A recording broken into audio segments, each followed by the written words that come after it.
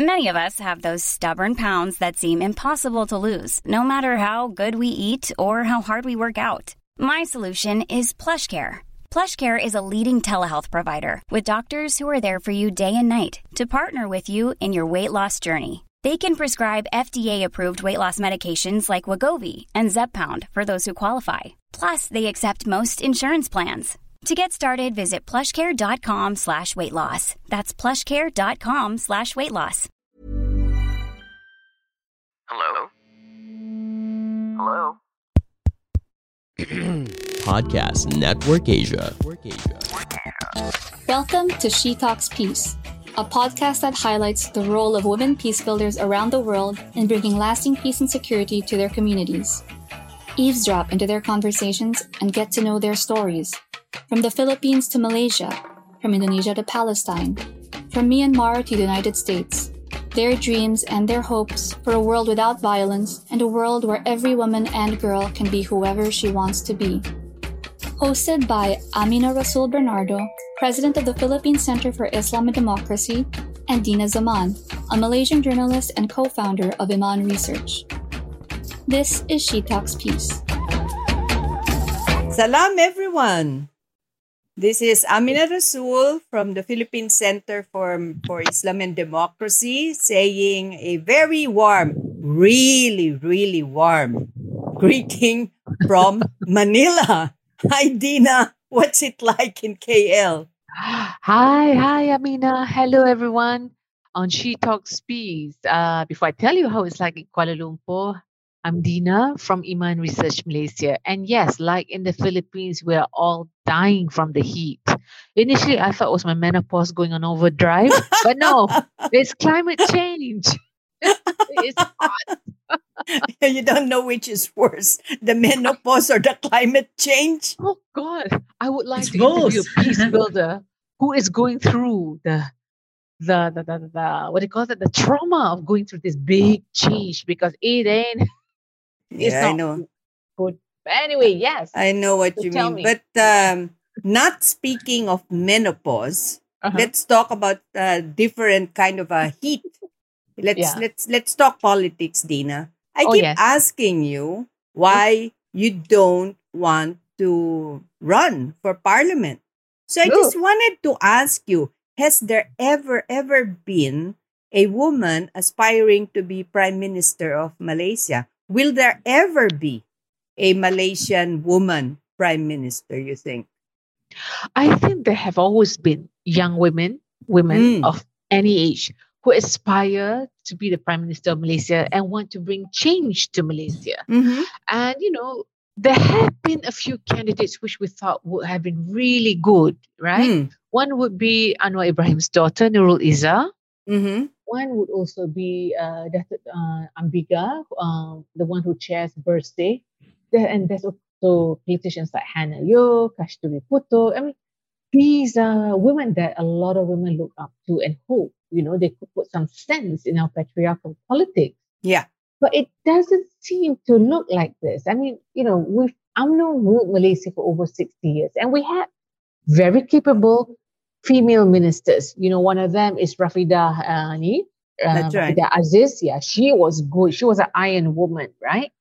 Iron woman, I like that. Yeah, there were many of those, but somehow when it came to that position of becoming the Prime Minister of Malaysia, it was always like it had to be a man. It had to be Malay, it had to be Muslim. And I don't think this is going to change in the next 5 years, right? Will there be a Malaysian woman PM? One can only hope. But to do so, I would say that the system has to change like now.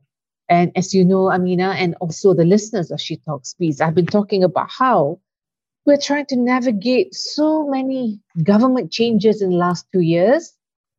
Now there's thought that there may be another general elections this year. Yeah. So I don't know what's going to happen. I really don't know anymore. Well, wonders will never cease. I mean, let's take a look at Southeast Asia. The Philippines, we've had two female heads of state. The first one was the late Corazon C. Aquino, President Cory, the icon of democracy, and then followed by former President Gloria Macapagal Arroyo. Indonesia has had head of state.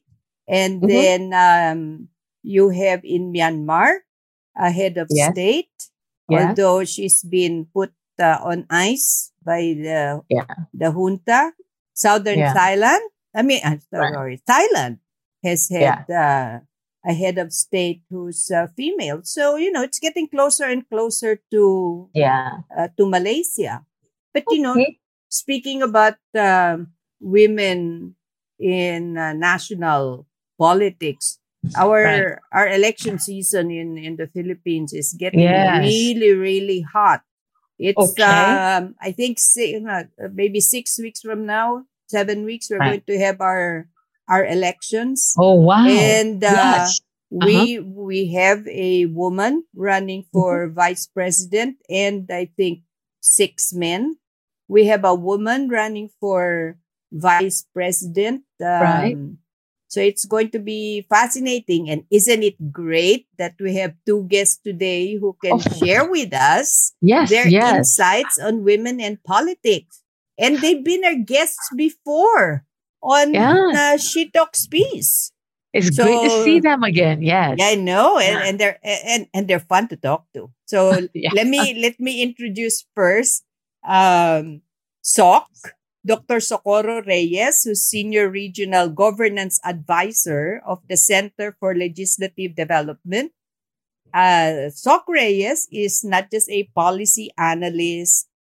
She's a governance advisor. She lobbies in Senate and Congress. That's when I actually met her first, lobbying in the Senate when my mom was in the senator. She's a woman's rights advocate. She's an international consultant on public policy and governance, social development, and gender equality. Yeah. Did you know that she was chief of the Asia Pacific and Arab States of UN Women? Yeah. That's quite interesting. And she was also UNDP Senior Gender Advisor for Pakistan. So SOC has been really an incredible resource, especially for the programs that we've been doing in the Bangsamoro. And she has written and published so many articles and monographs. And right now, she has research which I want to hear more about. And it's called Building the Women's Vote. So that's SOC Reyes. And who are you introducing, Dina? I will be introducing Professor Aurora Javate de Dios. We've been speaking to her on our other project, right, Amina? Yeah. And so to our listeners, Professor Aurora is a lifelong feminist leader who combines academic excellence and advocacy for women's human rights and gender equality. She is currently the Senior Project Director of the Women and Gender Institute at Miriam College, where she was former college dean and is now a professor in international relations, migration, and gender studies. She is currently a co-convener of the Women's Peace Collective. She's also a former chairperson of the board of the commissioners of the National Commission on the Role of Filipino Women. She lobbied for the passage of the Anti-Trafficking in Persons Act and the Violence Against Women and the Children Act. She was also elected as one of the experts in the UN Committee on the Elimination of All Forms of Discrimination Against Women, where she became rapporteur. Professor de Dios has also been the women's representative to the Philippine Interagency Council on the Trafficking of Persons. She was also the Philippines representative for women's rights to the ASEAN Commission on the Promotion and Protection of the Rights of Women and Children in 2010 and 2015. Phew! She is, lastly, but not the least, a member of the External Advisory Board of the Asian Development Bank. Sorry for that knee hiccup.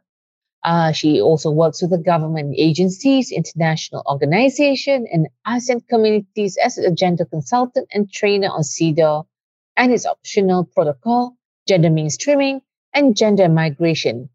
Ooh, both their CVs, Amina. No. Welcome to She Talks Peace, Doc Oyi and Doc Soc. Say hello to our listeners. Yeah, hi everyone. Thank you so much, Amina, for that very kind introduction. I am really very interested in podcasts and in the topic that you have today. So I grabbed actually the opportunity once Amina invited me, and I said, "Oh, this is a good forum for me to speak up." Thank you, Amina. To start some mischief. Oy, say cannot hello. say no. You can never say no to Amina when she says, yeah, please guest in our podcast all the time, morning, noon, and night. And so happy for you to discuss this topic because this is so relevant. I think one after the other, many Southeast Asian countries will be holding their elections. Yeah. And of course, the usual question of why are women not in politics? Or if they are, they're so marginalized and they're just a teeny-weeny bit of the numbers who run for office. So this is a very, very interesting time to talk about this topic. Hey, Dina, you had a burning question earlier about women politicians. Why don't you ask Oye now? Okay. Professor Arora, Dr. Socorro, you both are advocates for women in political leadership. So please tell us, are women politicians automatically champions of women's rights and empowerment? Because I can see that in Malaysia, some are and some aren't because they want to, obey the patriarchal framework. So what do you think? Yes, I think you're quite right. Everywhere we see that there are, outstanding women who champion women's rights and are quite vocal about, pushing and promoting women's empowerment in every way, in legislation as well as in the political field. However, this is not true for all women. Women are probably influenced by their class, their social position in society, especially when they are coming from very rich, elite, and politically influential families. Right. So it's not quite automatic that when you're a woman, you automatically understand and promote women's rights and economic empowerment, for example, because we're not born with it. The consciousness is simply not there. What we are born with and we are socialized are those traditional norms and values that we, are taught us by our mothers, our grandmothers. I also grew up with my grandmother. So this is, the what they call the advice and, the kind of and guidelines that they usually, we're 7 girls in the family. So you can imagine that, we would have been, such a powerful party if we all thought that women's rights should be, should be fought for. But no, we got the message that, you better learn how to cook, to clean, and to do certain things that's appropriate for women because all of you will get married. And so you have to behave in a certain way and don't really socialize with the guys because that's not good for decent women and all that. But, I think it was only in college that I realized that, there's a big problem here. Once you see the kind of relationships between men and women at the adult stage, wait a minute, there's such inequality in every way. So you begin to question. And from there, you start your own socialization and education about women's rights. So then Oye, talking about male versus female leaders, it's true. I mean, just because you're a woman, it doesn't automatically mean you're going to be a woman's champion. I mean, remember the time when we were with the administration of President Fidel V. Ramos. Yes. He was the most proactive supporter of the women's agenda compared to another woman national leader. Yes. What do you think? What a contrast. The quick answer to your question, Dina, is no. Women politicians are not automatically champion of women's rights. In fact, They are they are your biggest risks. They are the biggest threats. And I will be very frank. Let's just talk about women presidents in the Philippines. See, not all women presidents are presidents for women. Yeah. Okay? Even when we celebrate Cory Aquino as the icon of democracy, during her time, women's reproductive and sexual rights were not really pushed because she was very deferential to the church.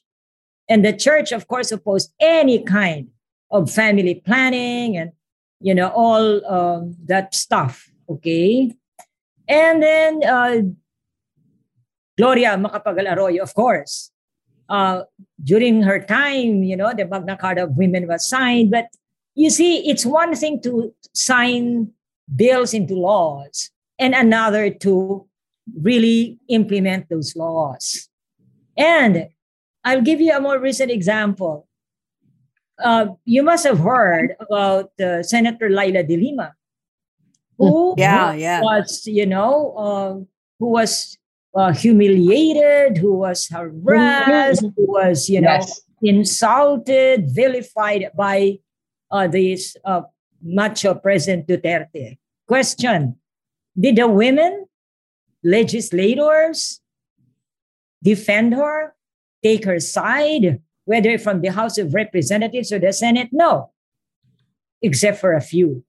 In the House of Representatives, for example, the women legislators joined in the laughter, the ridicule of Senator Laila De Lima during her hearing in the House Committee on Justice. They was just chiming in. Nobody really said, "Hey, look," no woman member of the House of Representatives said, "Hey, look, you cannot do that. You cannot, bring this woman's, sex life into the picture," which of course they fisted on in the hearing.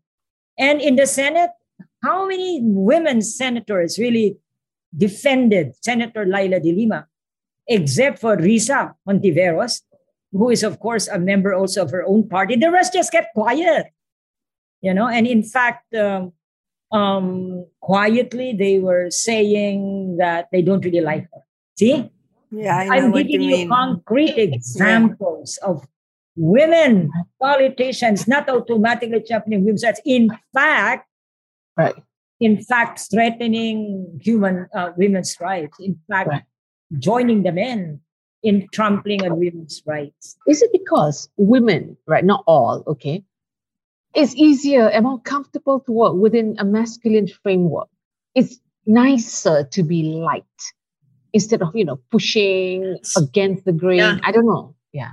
That's quite right, no? Because I think that most women really, to enter politics, it takes a lot of courage, a lot of resources, and a lot of guts. And from the actual politicians, local politicians that we have listened to just a couple of days ago, they say that, and we asked them what were the challenges that you faced while you were campaigning. And they said, well, your opponents will dig in on your personal life, including your sexual life, and, maliciously spread those rumors.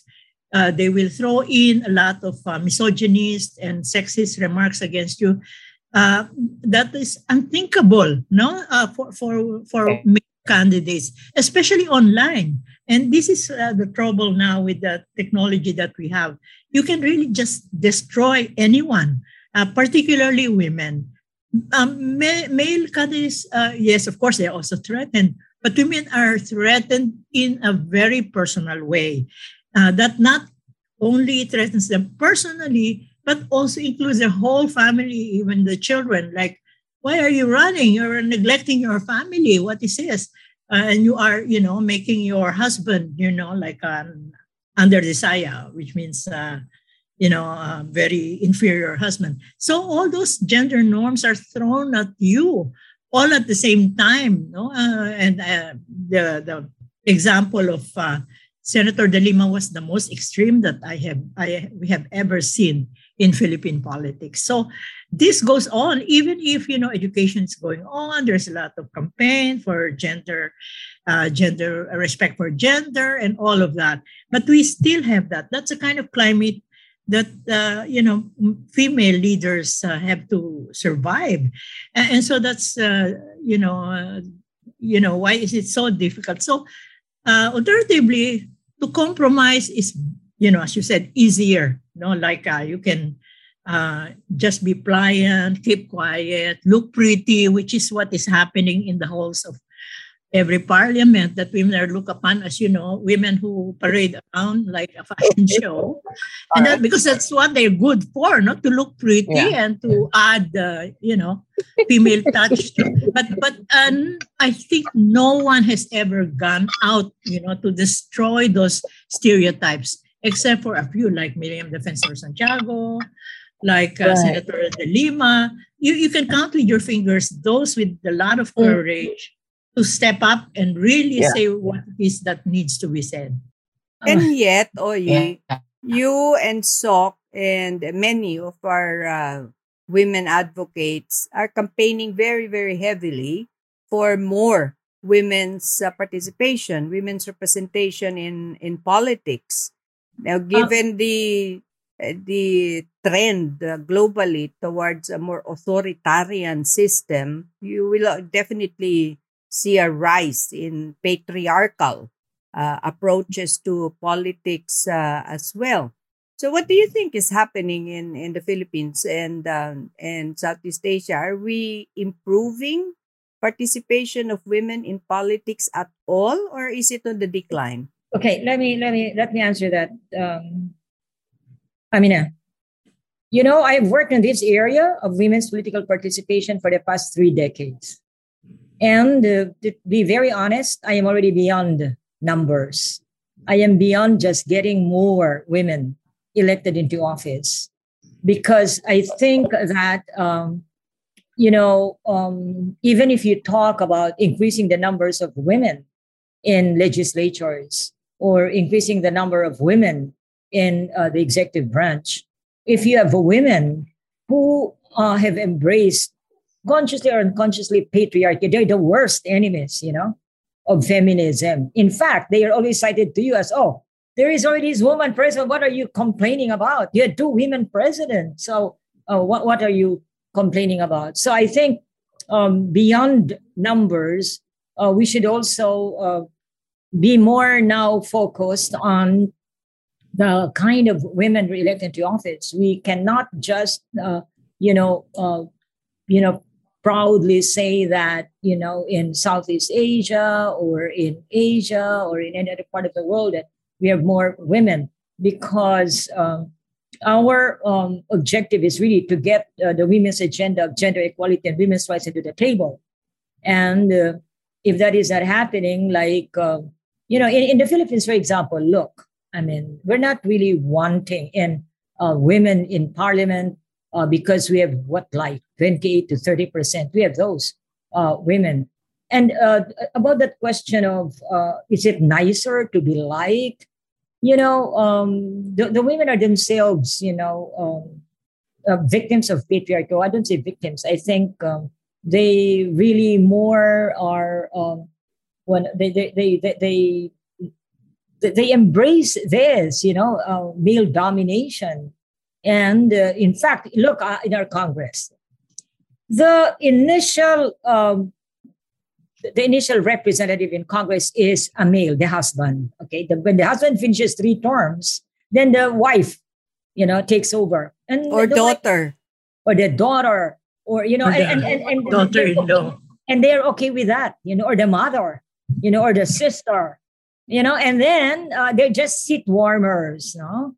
So after, 1 term, then they give it to the man, on his back.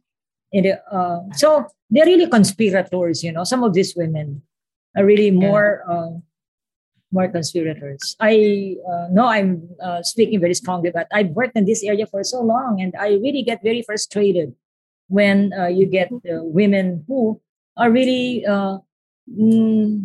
the worst enemies of feminism, I would say.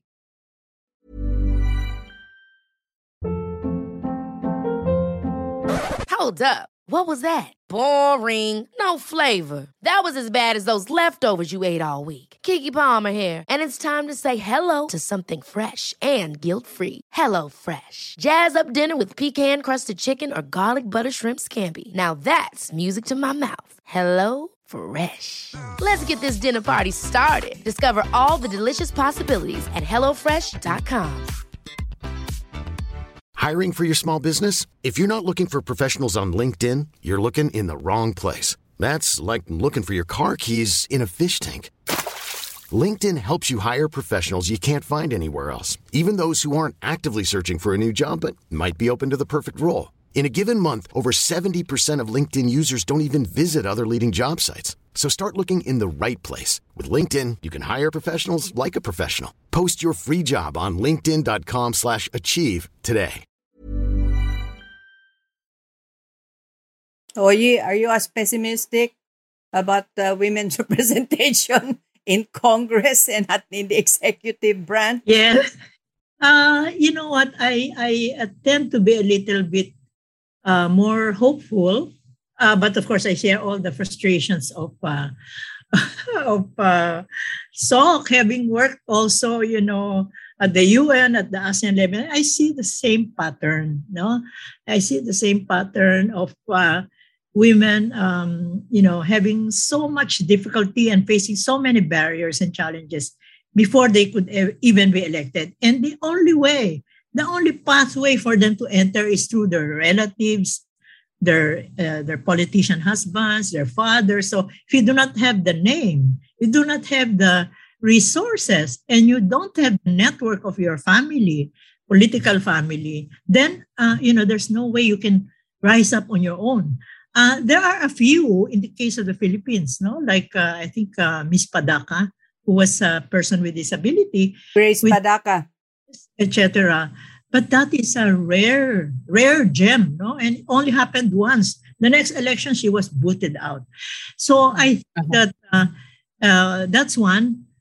Although before I thought that if you are connected with the family, you are automatically a traditional politician are no good. But on the other hand, new generations of these daughters and sons are exposed to progressive education. No, some have studied abroad, some have associated with, you know, different progressive groups. So I've seen some of them really trying to transform themselves into something else other than what they're known for, no? Other than the traditional norms of their families. So that's one aspect I'm very hopeful of. The second is our generation of young women now are so exposed to the messages of gender equality that they are, you know, more encouraged to take on leadership training, to take on, you know, in their communities, in schools. And I think we'll have, you know, maybe in the next decade, more young women entering the political field. But that's only possible when you have enabling laws and policies, no? Like what SOC was proposing. And I leave SOC to explain what that is. The legislative reforms, the electoral reforms, that will make it more gender-friendly for women to enter politics. So, for example, the quota system, which unfortunately did not pass in the Philippines because of male resistance, that would help, no? And then the second is, of course, financial assistance from either government or private sector to help women, you know, cross the line. Because other than that, we will be, you know, left with, you know, all this kind of patriarchal system that will only perpetuate themselves in power in centuries. In the Philippines, there's a study that looked at the different political classes that have existed for at least 100 years.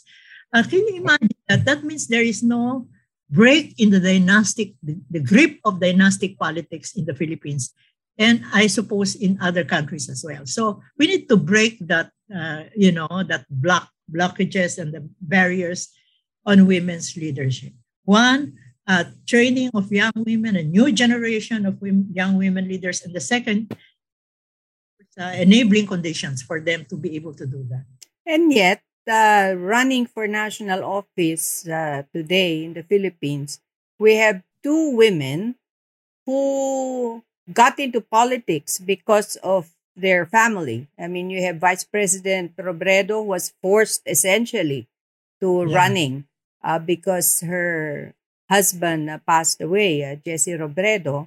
And you have Sara Duterte, who ran for local politics in Davao City because her father was long time mayor of Davao City. And these two women have made a name for themselves in the field of politics, quite different from the names that their husbands had established for themselves. So, Oyi, don't you feel encouraged by the performance of women like Vice President Robredo and Mayor Sara Duterte? What do you think, Oyi?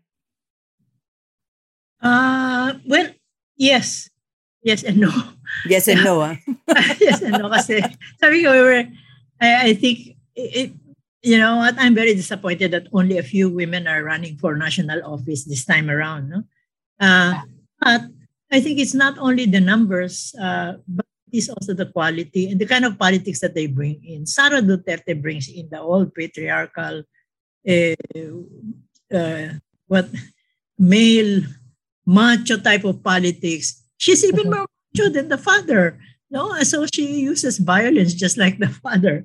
The kind of politics that Leni represents is something else. No, it's I would call an emerging transformative kind of politics that does not rely on, money, violence, and muscle power. This is the first time I've seen people participate, spending their own money, supporting her in big numbers, in huge, massive, humongous rallies on their own initiative, sustaining this through their own energy, through their own resources, and recognizing that she is the kind of leader that represents participatory, decent, and transparent governance, because she has already done this at the local level. So kita mo na. You don't have to expect something miraculous after she's elected. She's already demonstrated it. Secondly, she's a wonderful crisis manager. With the little resources that she has been able to kind of help the most needy remote areas in the Philippines. I'm so impressed. Like she was in Basilan, Tawi-Tawi. These are Marawi. Don't forget Marawi. Never visited by politicians, but she did. No, and so her example is exemplary. She's really outstanding and a cut above the rest. Yeah, what do you think? Something. Leni and Sara are studies in contrast. Okay? Leni, I agree with everything that Oyi said. And these two bring different kinds of leadership in politics. I will, Oyi has already said a lot about Leni. But you see, while it is true that Leni got into politics when Jesse died, even before that, she was already very much involved in political change by being a lawyer, working with the marginalized. In other words, she brings, her background is very different. Though now she is she was representative, she was vice president, and she is now president. In other words, she's not somebody who just stepped into her husband's shoes, but she is her own kind of person. I have problems with Sara because I see her as somebody who might bring a different leadership from their father, but exudes the same qualities of a patriarchal leader. Like, for example, what did she do? She hit that sheriff who was, implementing like ejection order. And she wants, people to get enlisted in the military and, things like that. I mean, it's very patriarchal. It's not only that men are the ones who are exuding all those patriarchal qualities. Even women does. So I really have, problems with that. But going back to your question, Amina, am I cynical? No, I'm not really that cynical. But I'm telling you, realistically, what kind of women will really we need that will defend or work on gender equality and women's rights. And I agree with Oyi that there's all this training and all. But you see, the change cannot just be individual. It has to be institutional. It has got also to rely not only on capabilities, not only on consciousness, but would also depend on how we will be able to address, patriarchal values. And of course, you also need structural change. Like Oyi was referring to what I've always been pushing, what I've been advocating, which is electoral reform. The women who have that correct political consciousness and leadership might stand a better chance if, instead of having our electoral system right now, which is the plurality system where anybody who gets the highest number of votes wins, if we could have, a party-based proportional representation system where we vote not really for individual candidates, but we vote for political parties. Political parties get seats in proportion to the number of votes that they receive. We might be able to, break this dynastic politics, this family politics, and we might get more women who are into the women's rights agenda into office. But that's that will be a long conversation, and maybe it's not for this podcast. But that's all I'm saying, is that we have to go beyond just numbers. Yeah, political reform is another topic altogether. But Dina, you might be wondering what we were discussing about Sara Duterte. The first time she came to my attention, to national attention, was when she was mayor.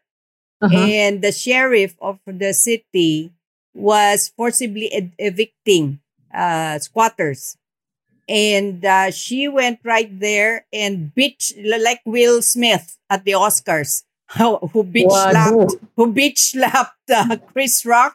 Sara Duterte did the same and punched the sheriff for evicting So she came to national attention. Of course, you can say that that's violence. But in that particular case, Sara made a name for herself. And from that time on, she has shown herself to be somebody who does not do her father's bidding, even though her father was president. But then, of course, the people are talking about the dynasties and how the current policy of the administration is going to be continued by Sara Duterte. So that's the background. Dina, about Sara Duterte. Wow. Okay, that's like a K-pop drama kind of thing. Yes. Like, yes. Yes. Yeah. Well, I'm just listening here and thinking that this really, despite our guests' aversion and wariness towards a lot of women who are not, advocates for women in power in politics, why are you in this space then? Why are you in this sphere? Do you still have hope that women will step up and say, look, I'm not here for the men, I'm here for the women, and I'm going to push more women in? Is that why you're still here? What's your question again, Dina? What is the question? No, I mean, we've been talking about how disappointed, the both of you have been about certain characters, certain personalities who are not actually empowering women, who are not pushing for the WPS agenda, so to speak, or women in politics. So being both very jaded and, of course, illustrious academics, professors, activists, why are you still in this sphere, in this space? Do you still have hope that there will be someone that will change your mind? Yeah, look, I mean, don't get me wrong. I'm not saying that we shouldn't get women elected into office. What I'm opposing is not just what I'm opposing is we shouldn't just be focused on numbers, on increasing numbers, because that's, I think, what many are obsessed with. What I'm saying is that we have to be, we have to really be more selective, more deliberate in our choices. And, you know, all over the world, you have leaders, like, for example, you have the leader of New Zealand, or you have the leader of Germany, the woman leader, the woman prime minister. You have got good examples. But you see, the Philippines is, and we might have another chance here with Leni, because Leni, as Oye said, really exudes that kind of transformative leadership that we need. And here's a woman. So it's not just any woman. It's not just every woman, but it's a woman who will transform, who will be that woman change leader. That's what we are. So that's why I'm here. That's why I'm still here. That's why I'm still very fantastic in the campaign for Leni, for Laila. You know, that's why Sok is so pink, and so Oye. Dina, pink is the color of Vice President Robredo. Right, Oye? You're so pink, even her fingernails. By the way, another meeting. Yeah. So I think, Dina, this is a question we all ask ourselves. What am I doing here? I'm already like in my 70s, and I started when I was in my early 20s. This is going to be a lifetime struggle. What an extraordinary life. Yeah. When I was young, I said I want to change the world now. Then I realized that there was so much to do. Okay, let's limit that. Let's change the Philippines now. Before it was the world, then it was the Philippines. And nowadays I said, let me change the way my dresser is arranged. Limit your expectations of what you can and cannot do. I arrange my furniture now, or my books. Do I put them in my bedroom or in the library? Or things like that. But I think this goes with our maturity as individuals. We learn to kind of balance the very grim and determined expectations of what we can do, and the things that you can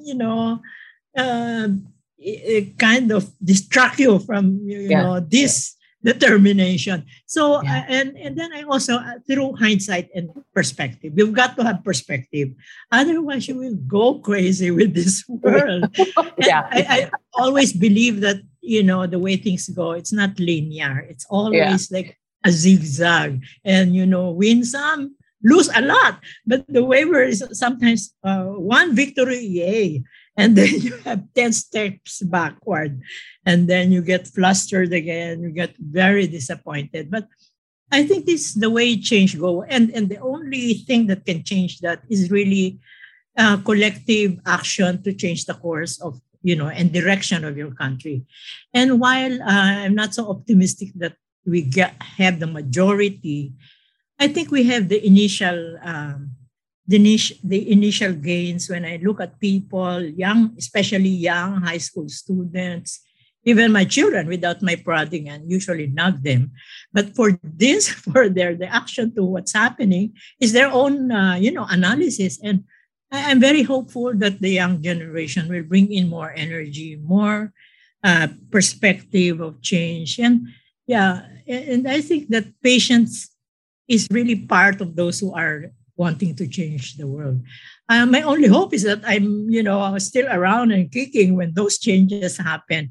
And for us in this election, it's a do or die, because, the one from the past is like a nightmare from the past coming back and giving us even more nightmares. The dictator's son is coming with all the resources and all the machinations, but only the will of the people can break that. So frustrated, yes, but at the same time, you balance it with, a little bit of hope, because there are signs of hopefulness in any dire situation. May I say something? I think Amina and Dina, for us to balance the discussion, we shouldn't only be talking about the women leaders, women elected to office. We have to talk about women voters. Yes. And when we talk about women voters, I do not mean just women voting. Yeah. Because in the Philippines, more women than men vote, more women than men register. But women's vote making a difference in who will win or lose in an election.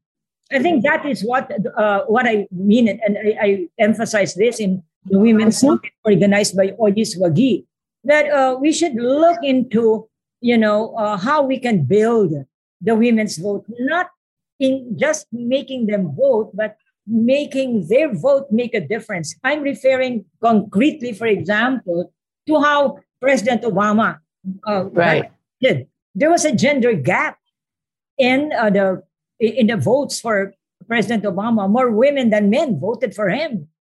So that when he assumed office, the women took him, made him accountable, because you can use the women's vote as an accountability tool. Now, look, you got into office because we elected you. We voted for you. So you should be now answerable to us, to all that you promise in terms of healthcare, in terms of education, in terms of social security. I think that is the other side of the equation that we have to look into. Is that because we are very leader-oriented, but we should also look into the voters. And I think that's how it's going to change. If the women's vote and women are able to show that it's their vote that made a candidate win or lose. Like in this election, let's see what's going to happen here. Ever catch yourself eating the same flavorless dinner 3 days in a row? Dreaming of something better? Well, HelloFresh is your guilt-free dream come true, baby. It's me, Keke Palmer. Let's wake up those taste buds with hot, juicy pecan-crusted chicken or garlic butter shrimp scampi. Hello Fresh. Stop dreaming of all the delicious possibilities and dig in at HelloFresh.com. Let's get this dinner party started.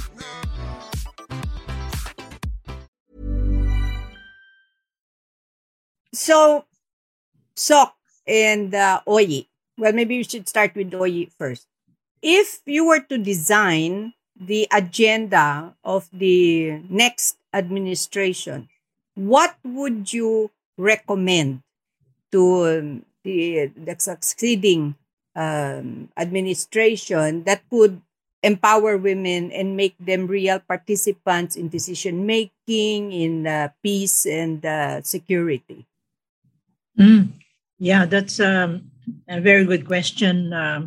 I think we already have not only the seeds, we have the policies, we have the laws, we have the international standards that says that equal participation of women in politics, in economic life, in cultural life is something that is necessary, not because it benefits women alone, but it benefits all of society as a whole.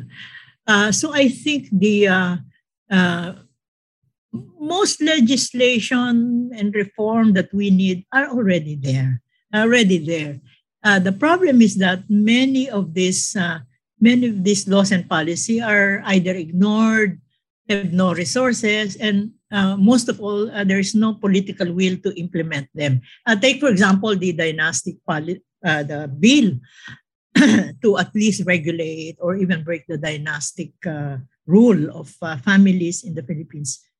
There has not been any serious effort to push that at all. And those that did, exceptionally coming from dynastic families like the Joson, the former Congressman Joson, really just faded, and the bill has, was put in the back burner, and there's no attempt to even discuss it or debate about it. The second is, I think many of the things that we are trying to kind of dismantle are not only in the laws, but also in the manner of governance, the style of governance that was set, really damaged the institutions. And I think that was 6 years.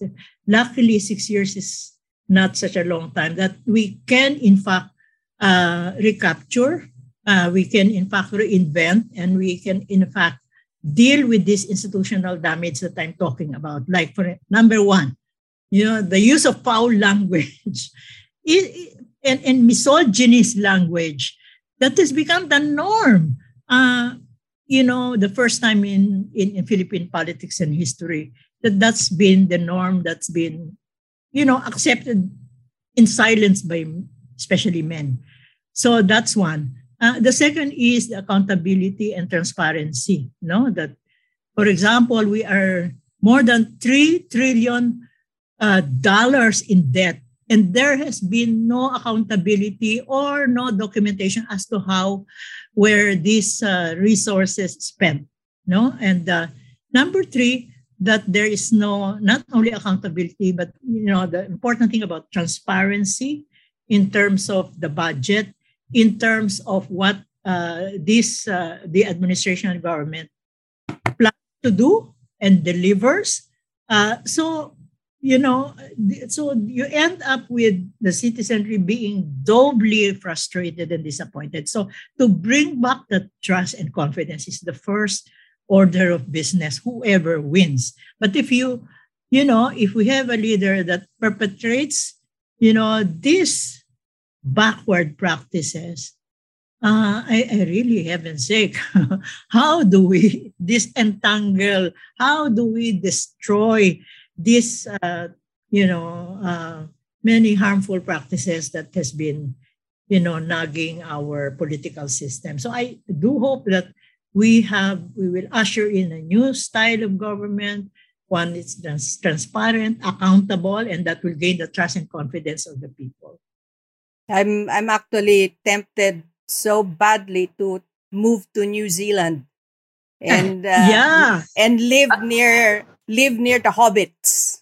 What about you? So what would you recommend? Actually, the women have already come up with an agenda for the next agenda already. There's a women's agenda that was drafted by the women themselves through extensive consultations in the Isambayan women's group. And these are the components of that agenda. Kabuhayan in English, that is your, what is that? Kabuhayan, that is your economic opportunities, which is healthcare, karapatan, which are rights, and number 4, pakikilahok, which is participation in decision making. And these 4 items, actually, Leni Robredo signed a covenant with women to include this in the agenda of government. And how will this help in encouraging women to participate more actively in our electoral process or in decision making or in running for office? Well, look, if they don't have jobs, if they have livelihood, they cannot really even participate in the rallies that we are so excited about. These rallies that are happening in the Philippines, that will only constitute 11% of the voting population. 89% cannot join. Why? Because they are busy earning a living. They cannot go there. They are in the call centers. They are there vending fruits, vegetables. Number 2 is healthcare. If women are sick, how can they run for office? And healthcare, especially in the pandemic, is very, very basic. And when we say healthcare, we also mean their sexual and reproductive health, which, by the way, was neglected during the COVID period because the priority was different. And then we said karapatan, rights, women's rights also must be respected. And for example, I'll give you, because it's the Philippines anyway. We talk about extrajudicial killings, Dina. These are the people killed during the drug war. There's suspicion that they used drugs, or they did, but they do use like just little, 0.005 grams, and they were killed in all this, in all these police operations. Although they're saying that because they really, fought, they had guns and blah blah blah, which are of course all lies. And who were left behind? Left behind were the widows, the orphans, and they don't have even the right to bury the dead. They don't even have the right to bring up the case in court because, of course, of our criminal justice system is so broken. And then, of course, in participation in decision making. Yeah, we have this. We need to really focus on this aspect, and not just by way of passing laws. The Magna Carta of Women, the Philippines is the only country in the world with a Magna Carta of Women. But how many really implement, how many observe, and who are really accountable for implementing this Magna Carta of Women? The Magna Carta of Women says something about violence against women, which can be verbal abuse. And who is the number one abuser? The President of the Philippines. Had he ever been, held accountable for that? No. So he just keeps on insulting the women. So, in short, Amina and Dina, I'm not running for office, but I just delivered my campaign speech. Maybe you should, so. You should. So what I'm saying, Amina, he's gone. What I'm saying is, look, we really need to have more women. Amina, I want to pay tribute to your mother. Thank you. Senator Santinino Rasul. Right. Because even as you say that we women, we were reared in the patriarchal tradition, your mom was able to transcend that.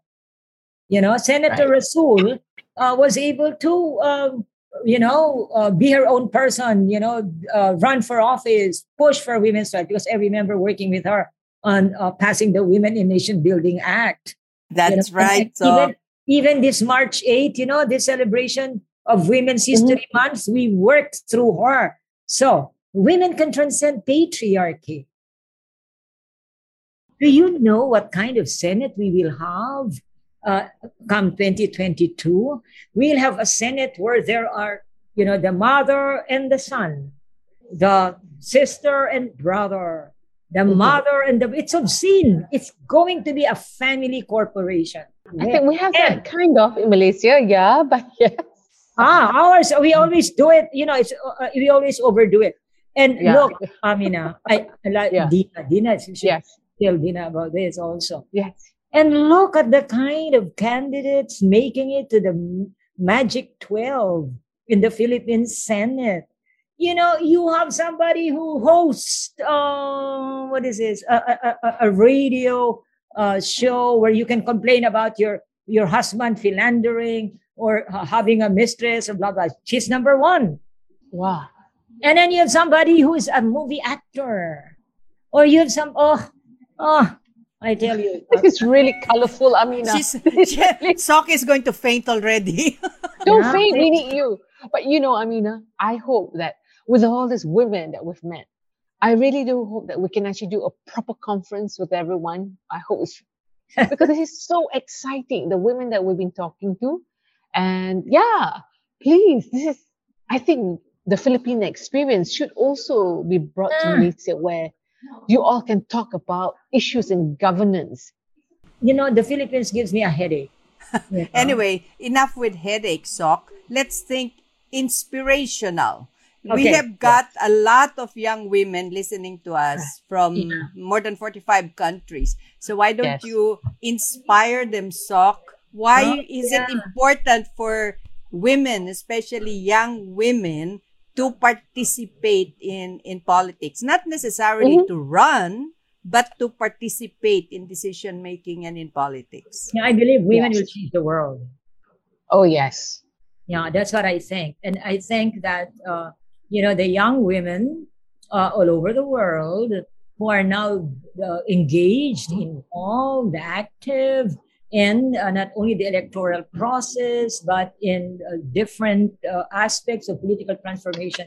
There's where we really have a lot of hope on. But having said that, these young women have to be independent, have to be strong, have to have their own mind. Don't follow your conservative, traditional, patriarchal mothers or parents. No, you have to go beyond that. But I think they are. Like, of course, Oyi is, cited all those training. Yeah, and we also have, Amina, in our training with Muslim, the young women. Yes. So there's lots of hope. So I don't like really to sound like negative, cynical. I'm just being realistic. I'm really tired of the women of my generation anyway. So the hope is really for the young women who are all now listening, and in different parts of the world. They really will, I think, show us the way. We have a lot to learn from them than them learning from us. Actually. That's really my take. It's not they learning from us. We have a lot to learn from them. Absolutely. Okay. And with those words of inspiration, we really have to thank Oyi and Sok for joining us and giving us their usual exciting and sometimes quite controversial take on women and participation. So I really like it every time Sok's around to give us all of these tidbits and gems. Yeah, I always tell people, my quiet diplomacy is only for 5 to 10 minutes. After that, you get what you want, and what you see is what you get. Right. See, that was my biggest, problem was in the UN. Right. You have to be diplomatic. You have to, Okay. Now that I'm out of it, I can say anything I want, and I just did. Okay. And thank you for saying everything you want, Sok. Yes. So let's thank our listeners, Dina, for joining us on She Talks Peace. Thank you, everyone, for listening to such a spirited discussion on women in politics in the Philippines. And to those who are fasting, Selamat Berpuasa. May your Ramadan be wonderful. Thank you all. This is Amina Rasul from the Philippine Center for Islam and Democracy. We'll see you again next week, and let's hope it's just as politically exciting as our discussion today with Sok and Oyi. Okay. Thank you very much. All right. Bye. Bye. She Talks Peace is brought to you in partnership with Podcast Network Asia and Podmetrics, the easiest way to monetize your podcast. For more information, check out their website at podcastnetwork.asia and podmetrics.co.